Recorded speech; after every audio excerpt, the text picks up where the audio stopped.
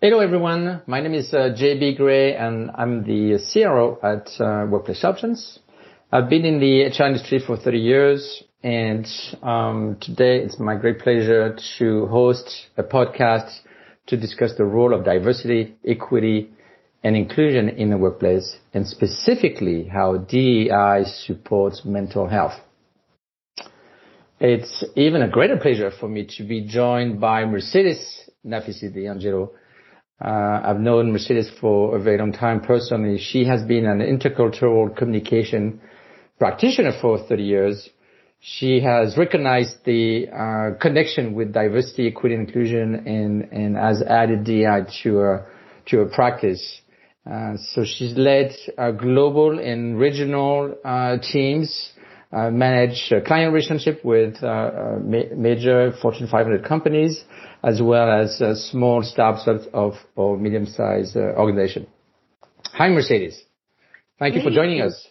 Hey, JB, it's a pleasure to be with you. Thank you for thinking of me for this podcast. Of course. Very excited for you to join us today. So let me start this conversation. And maybe you want to give the audience a little bit more background about yourself. Like I said, you and I have known each other for a very long time. I know you were born in Iowa, and so you're an American, but you lived in Iran for 13 years. As your dad is from there, you also lived in Puerto Rico for 3 years. I know your mom is from there. You moved back to the U.S. to study, and you've been in the U.S. for quite some time. I know you lived in Norway. So based on that, you grew up being aware of different cultures, and I'm curious how you went being from a cross-cultural specialist to becoming involved in the DEI field. It's a great question. You know, I remember working for an intercultural company years ago, JB, and one of our clients actually said that they had an issue where they wanted us to address diversity, equity, and inclusion. I had that conversation with the owner of the company, and my position was DEI is so interlaced with intercultural. In fact, originally, DEI was limited to things like race, gender, sexual preference, and then organizational culture, etc. But now, knowledgeable practitioners are adding another dimension, which is the dimension of culture. And culture can really impact how we see people, whether we see them as one of us or as an other. And that's really what DEI is all about. It's about welcoming the other, people with different backgrounds, with different lifestyles, with different ways of looking at the world, and with different cultures. And that includes people with differences in communication and learning styles. So it's really important to include that component when you're looking at culture, when you're looking at DEI. And what's interesting is that even if you're a domestic company only working in the United States, culture, the dimension of culture is still very important. We have lots of immigrants, lots of Indian Americans, Iranian Americans, Asian Americans. We have expats from all over the world who come to work in our offices. So understanding cultural differences and how to bridge that gap to create inclusion is really important for the organizational health. Great, thanks, Mercedes. So you sort of partly answered, my next question, which was to, for you to define what DEI is. I know not everybody is necessarily aware, depending on how much experience they have or how exposed to DEI they have. I think you explained very clearly why it's important globally, but would you mind going a little bit deeper? Because I think from a U.S. perspective, right, we see some major differences. So is it a U.S. trend? Is that something that you see particularly in the U.S. or potentially U.S., Canada, U.K., and then the rest of the world is ignoring that topic, or do you see really a push for DI to be a global concept applied in all different markets, not just seen as a U.S. trend? Well, that's a great question. and one that I'm really passionate about. DEI has become a global phenomenon. Originally, you're right, DEI in the United States really, I believe, was born out of the issues that have stemmed from our very, if I can be direct, our very shameful history of racism, Jim Crow laws, segregation, etc. And as we tried to integrate all Americans into our corporate workplace, many people started addressing the issue of race in the workplace, prejudice in the workplace. And that has evolved over time to include all kinds of differences. So diversity today is not just about race. It's not just about gender, which is a big, big issue around the world, women's equity. It's also about how people feel about their gender identity. It's how people feel about their sexual preferences and orientation. It's about all the many, many things that make us different. Our color, our communication style, our way of looking at the world, and our way of being perceived by others. Now, inclusion means, equity means, and that's the next point, it means providing people what they need in order to bring their whole self to work and to be able to perform at their highest level. So equity does not mean treating everybody the same.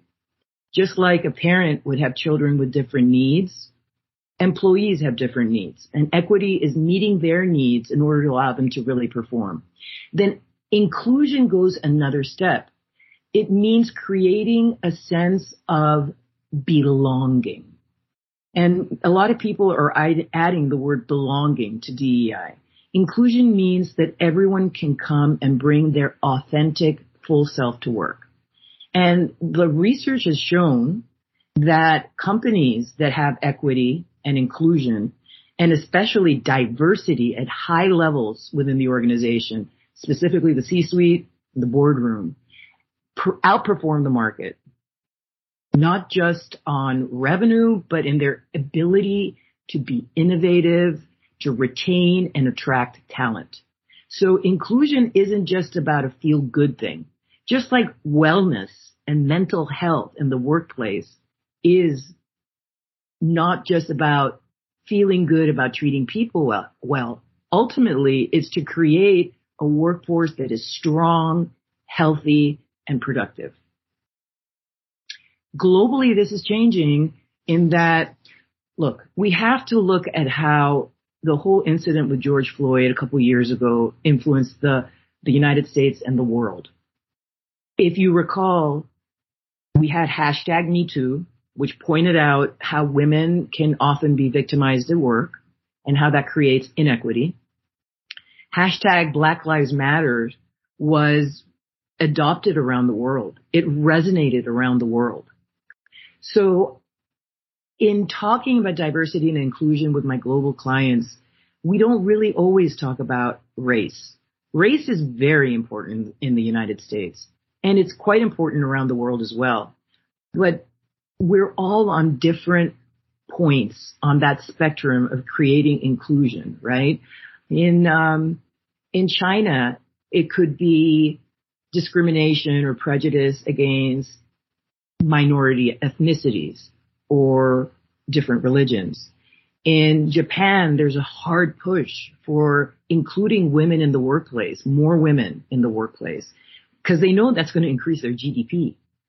In England and the EU, in the UK, I should say, in the EU, it's about creating parity between women and men in the workplace. And what does that mean? It's not only about salary. It's about opportunity. It's about allocating resources equitably so that women have the same opportunities as men.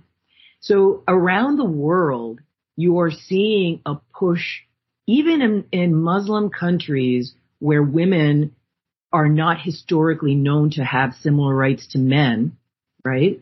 We're seeing an addressing of this issue. Maybe it's not perfect, but it's a start.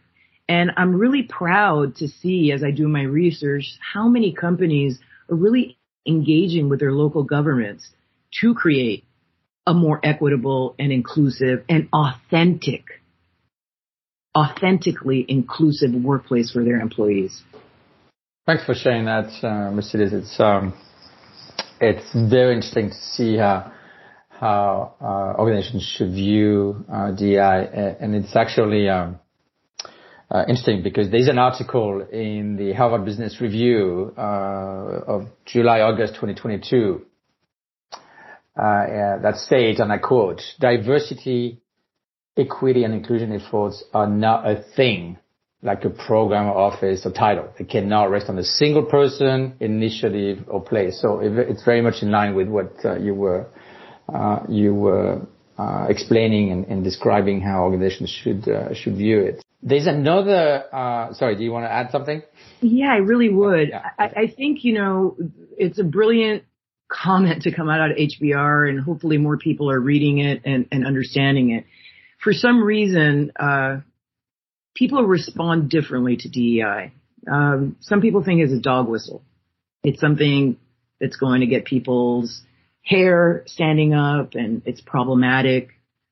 People rebel to the idea of unconscious bias, which is a natural neurological phenomenon that happens to everybody without exception. And so people who don't really get DEI have that approach to check off the box. Oh, we're going to do unconscious bias and training, and there, we've done something. It's almost like, let's do sexual harassment training so we protect ourselves legally. But the truth is that DEI is more than just training. In fact, training does not change organizational culture. When you're talking about creating an intentional culture of inclusion, this is a daily effort. It's from addressing small micro inequities towards women, towards people of color, towards people within the LGBTQ plus community. It's about creating awareness, consciousness. It's about coaching, mentoring. It's about slowing down and looking at yourself as a leader or yourself as an employee and thinking, what can I bring to the table? How can I make this a safer place for my colleagues to voice their opinion, to voice their concerns, to challenge some of the things we're doing? It's not easy. I know a lot of companies who invest so much, not just in training, but in working with senior management to create alignment on how important diversity is, to create alignment on going forward to create that intentional culture of inclusion. And even after a few years, they still struggle. So this is a big thing. It requires investment of money, investment of time, investment of resources that go beyond time and money. So we will always have those who look at DEI as a one-time approach, but those companies who are truly successful, who are truly leading the way, it is folded into everything they do, operationally and strategically. Thank you for sharing that. That's great. I think it's also good. It's a good segue to an important question to a lot of us.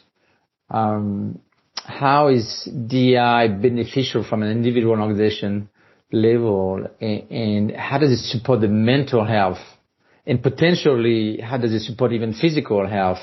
And so I know you have some interesting view on that. Is that something you can share with us? I'd love to.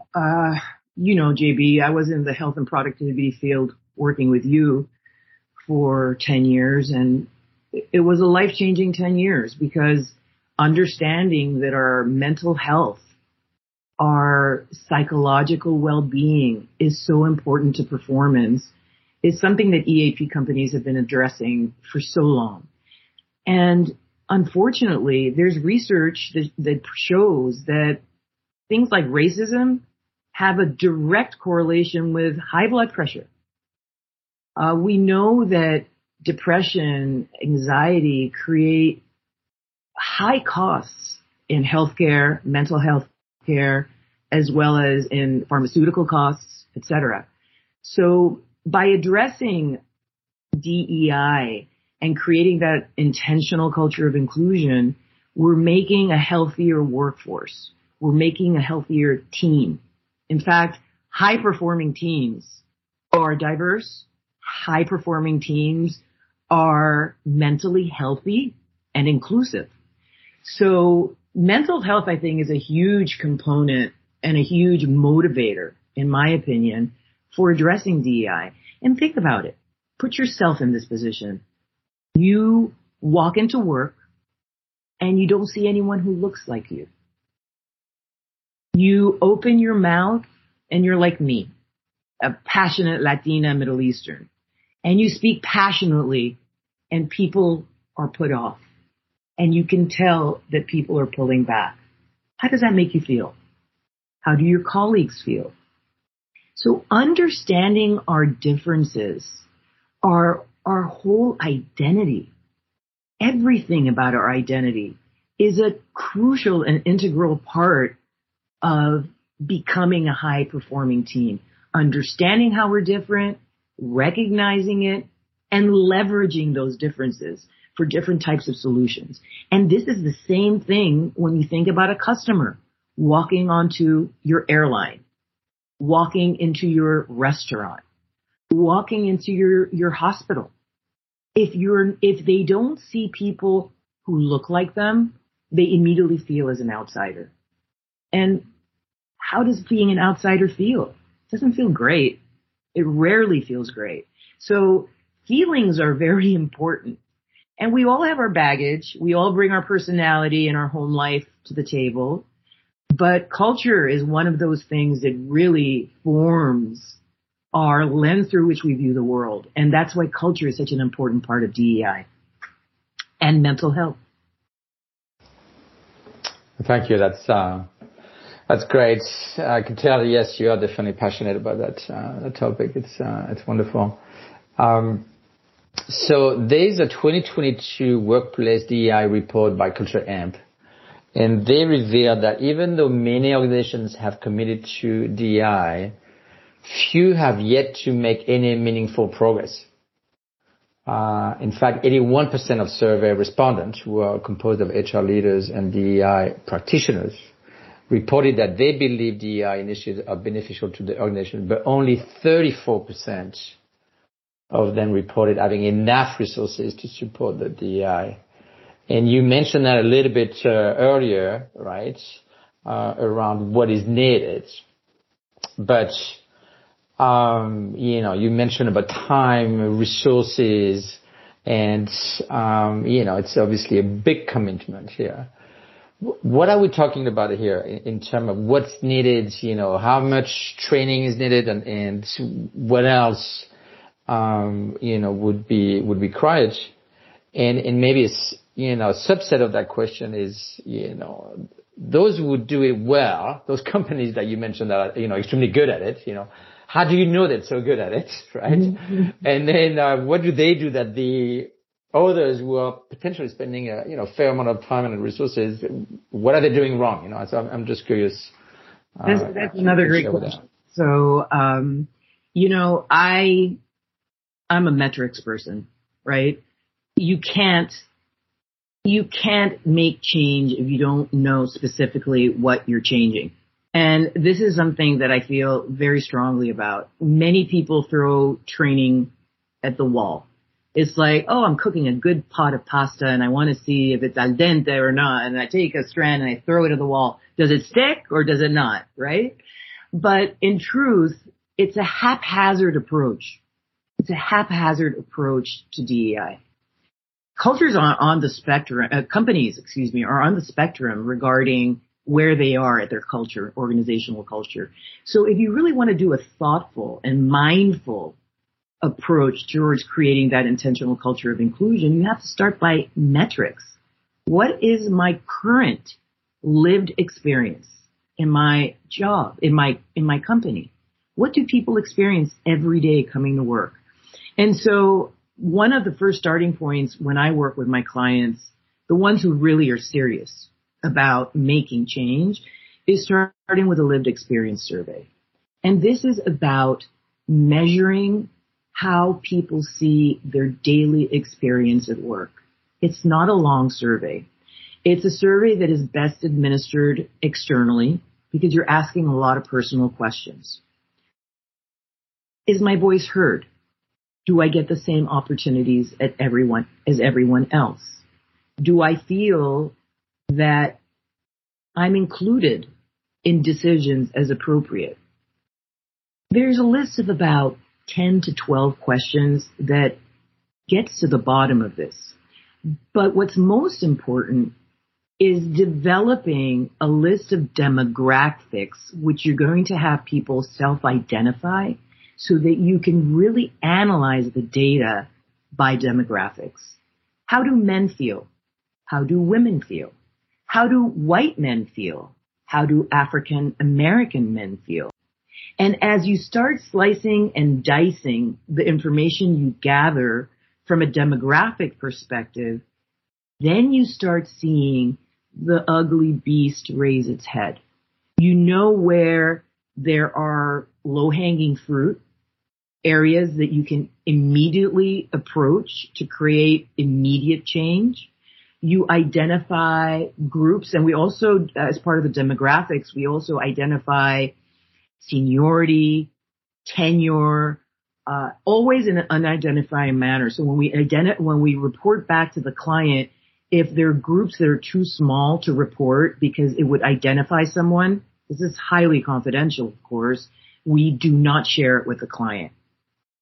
We also do focus groups among different groups, such as people of color, LGBTQ+, etc., depending on the makeup of that organization. We do interviews with people that have been identified as important formal or informal leaders within the organization. And all of that gives us quantitative and qualitative data about what's working really well, what are the strengths of that organization, and what's the opportunity for improvement. And improvement can be a variety of things. It can identify leaders that are not, or departments that are not understanding the importance of DEI. It can identify if there are microaggressions in the workplace, if there's outright discrimination in the workplace. And this is really valuable because then you can start developing a strategy and a communication strategy, because remember, it's super important. You as EAP leaders and the global EAP know how important it is to let people know about the resources available, about the objectives of bringing global EAP in place. And so it's the same thing for DEI, for a company to report back to its people. What were the major findings? How are we going to address it? And to give regular updates about the progress that's being made. And this transparency means a lot to employees. It means a lot. It gives those who are really struggling with inclusion hope that things will get better. And it also creates a sense of awareness across the entire organization of what it really is. And then we can start talking about what's the training needed? What does senior management need? What do leaders need? What do the rank and file employees need in order to really start working on that intentional culture of inclusion? Thank you, Mercedes. That's wonderful. And obviously, it's a very important topic. And you were kind enough to give us a lot of valuable information and insights. Everyone, this concludes part one of this podcast. Obviously, there's a lot more for us to cover, and I know Mercedes has a lot of things that she can share. In fact, in our part two, we will be talking about exactly what you just said, Mercedes, how organizations can teach leaders to be inclusive, right? How managers can tackle DEI and apply the best practices when it comes to managing teams. And I know you also want to share a particular case study. So everyone, stay tuned for part two, and have a good rest of the day. Thank you, JB. It's a pleasure speaking with you.